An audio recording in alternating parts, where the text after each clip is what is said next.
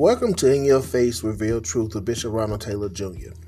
Now, today I want to talk about the word apostle. Now, when you hear the word apostle, we attribute that to the apostles of Jesus Christ, which you are absolutely correct. But I want to go a little bit deeper. I want to go to the actual meaning of the word apostle.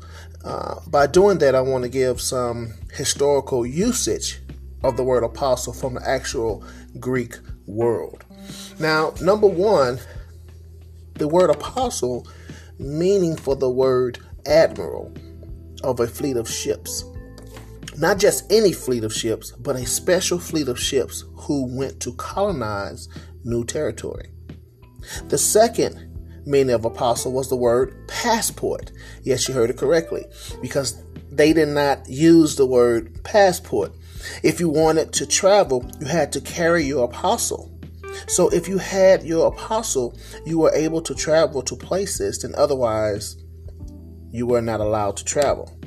And the third meaning of the word apostle is an envoy or an ambassador, one who represented a high ranking authority, if you will. So these meanings of the word apostle was used in the time of the apostles of Christ. So an apostle was like an admiral. He leads a team to colonize unbelievers and bring the kingdom of God. He, the apostle, was like a passport. He can take you places otherwise you could not go.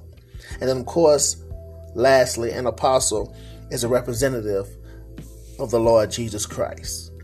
So I hope that brought some clarity to the actual meaning of the word apostle as it was used in the secular world, and also how Christ used it in the world of the church. Now come back with me next time as I bring more understanding to the office of the apostle, focusing on, do they exist today?